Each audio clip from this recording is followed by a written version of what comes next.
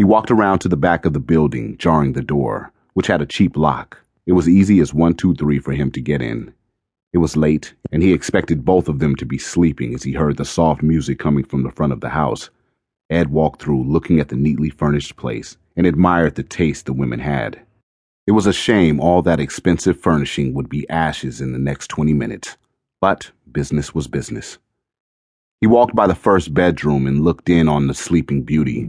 She was curled up, naked on top of her sheets, exposing her goodies for the world to see. Her caramel skin color and thick round ass told him she wasn't the girl on the picture. He took another look, feeling a rise inside his pants, wishing that was Chrissy.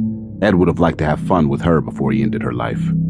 The next bedroom was far enough away that he could do his thing and not wake the beautiful one who was sound asleep in the other room. When he got to Chrissy's door, Ed heard a television going.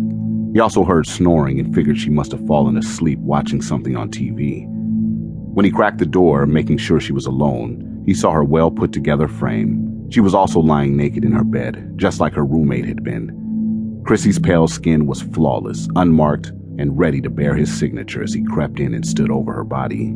He was a master at creeping and moving ninja-like when he did his thing. Chrissy had a nice set of titties and her blonde hair was long, matching the small patch neatly manicured between her legs. The torch sat his bag down and went to work right away. He removed a thin roll of wiring he liked to use when tying people up. It was very sharp and would cut through the skin of a person whenever they tried to move like they wanted to get loose. He slowly bound Chrissy's thin wrist, using military knots to each of the bedposts. When Chrissy tossed and turned, the pain ripped through her body, almost feeling like she had been electrocuted by a million bolts. She opened her eyes and was shocked to be peering at the ugliest face she had ever seen standing over her. Once she attempted to scream, the torch stuffed a rag filled with a foreign substance deep down her throat. Fear filled her eyes, but she was rendered helpless, wondering what fate the cards had dealt her.